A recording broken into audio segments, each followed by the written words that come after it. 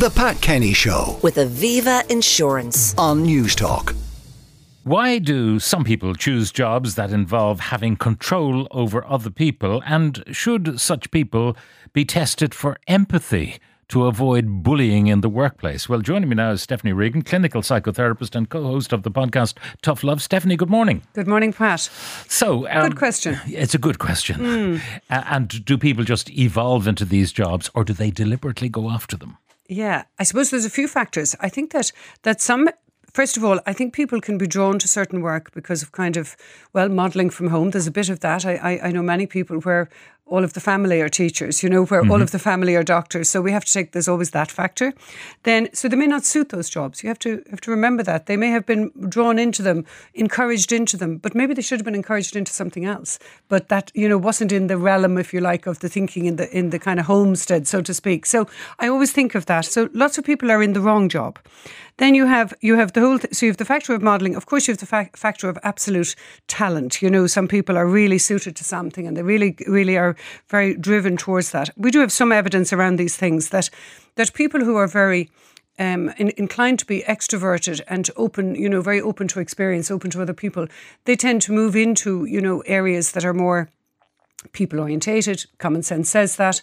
And to people who have less empathy and less interest in people, if you like, and in the nuance of people, they tend to move more towards science and more towards, if you like, the black and whiteness of facts, and love that. Now, these are tendencies. This isn't black and white, as they say. People are complicated. So people have tendencies to move in those directions. So you can end up in jobs for all sorts of reasons. The other factor I see a lot of is the unconscious psychological factor, which is that people are drawn, for example, to in some way master something in their own life, and they are drawn into particular work for that reason.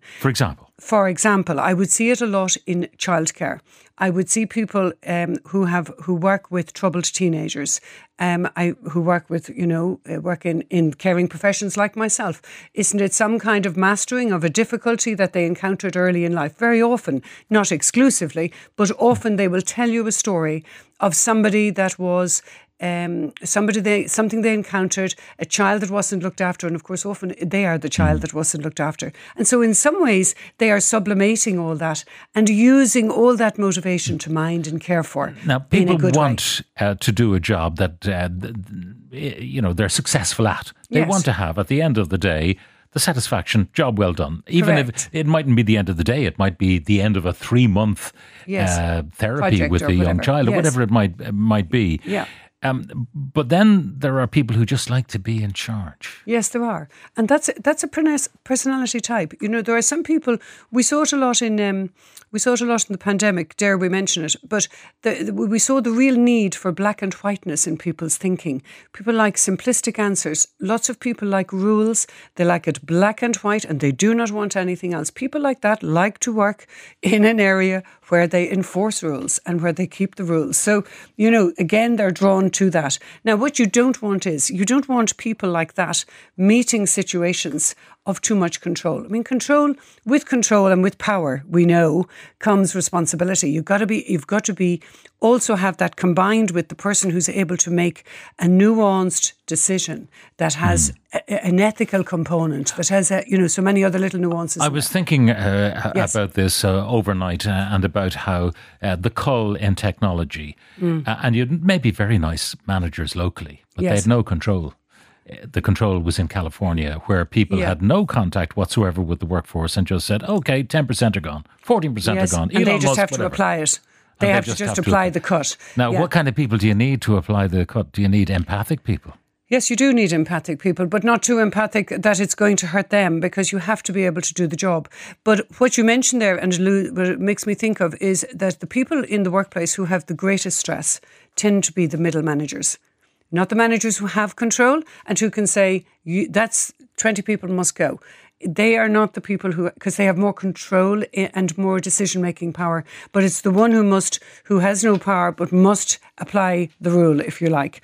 And I mean, we've all heard about the hubris effect, that people with too much power and too much control, they end up with an exaggerated kind of sense of themselves. So you mentioned Nurse Hatchet as we walked in, and we saw, that's exactly what was going wrong there. Here you have somebody in what you would call in the caring profession, a nurse, and this is what prompted this whole conversation, a nurse in the caring profession. And has she over time become hard? Has she over time become where the control has become a weapon as opposed to something that is used to manage, mind and care for people? So things can go wrong as people develop in their careers. That's the other point. Of course, the vision of the traditional matron was that, but nowadays the workers would not necessarily put up with that kind of treatment. That's right. And that's a good thing, I think, Pat, to be honest. Text here, I've worked with bosses who would qualify as sociopaths in any clinical trial. Mm-hmm. Well, that's where this is where whole psychometric testing and where EQI testing comes in. Employers really now do an awful lot of that. Now, maybe I'm not so sure about nursing and not sure about, different professions. I couldn't speak for each of them.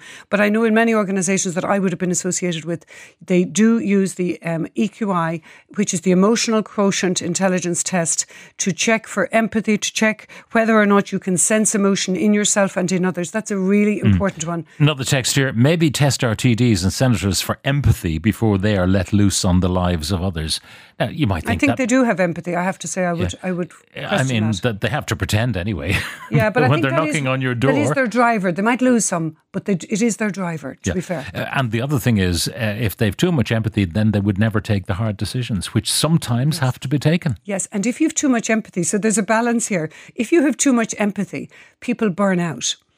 So you have to have a certain amount. There's an amount of it that is suitable and appropriate, and an amount of it then that is excessive and leaves you open to burnout and to trauma and the likes. Another text, social scientists are taking over, trying to justify their existence and create jobs where there are no jobs, adding too much cost to businesses.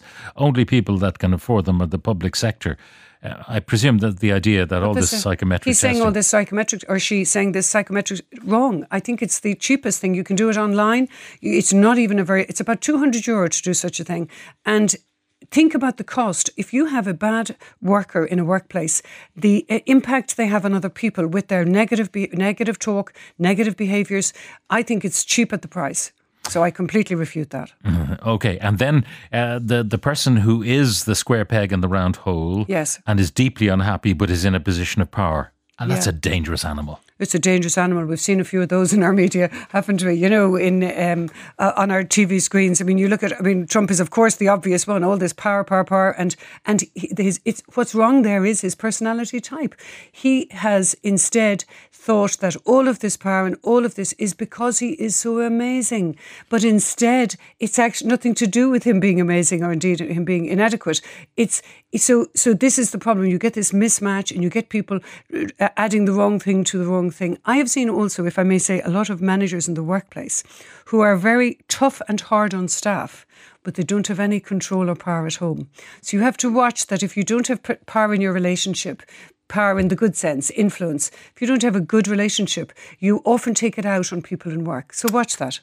Stephanie Regan, clinical psychotherapist and co-host of the podcast Tough Love. Thank you very much. The Pat Kenny Show with Aviva Insurance on News Talk.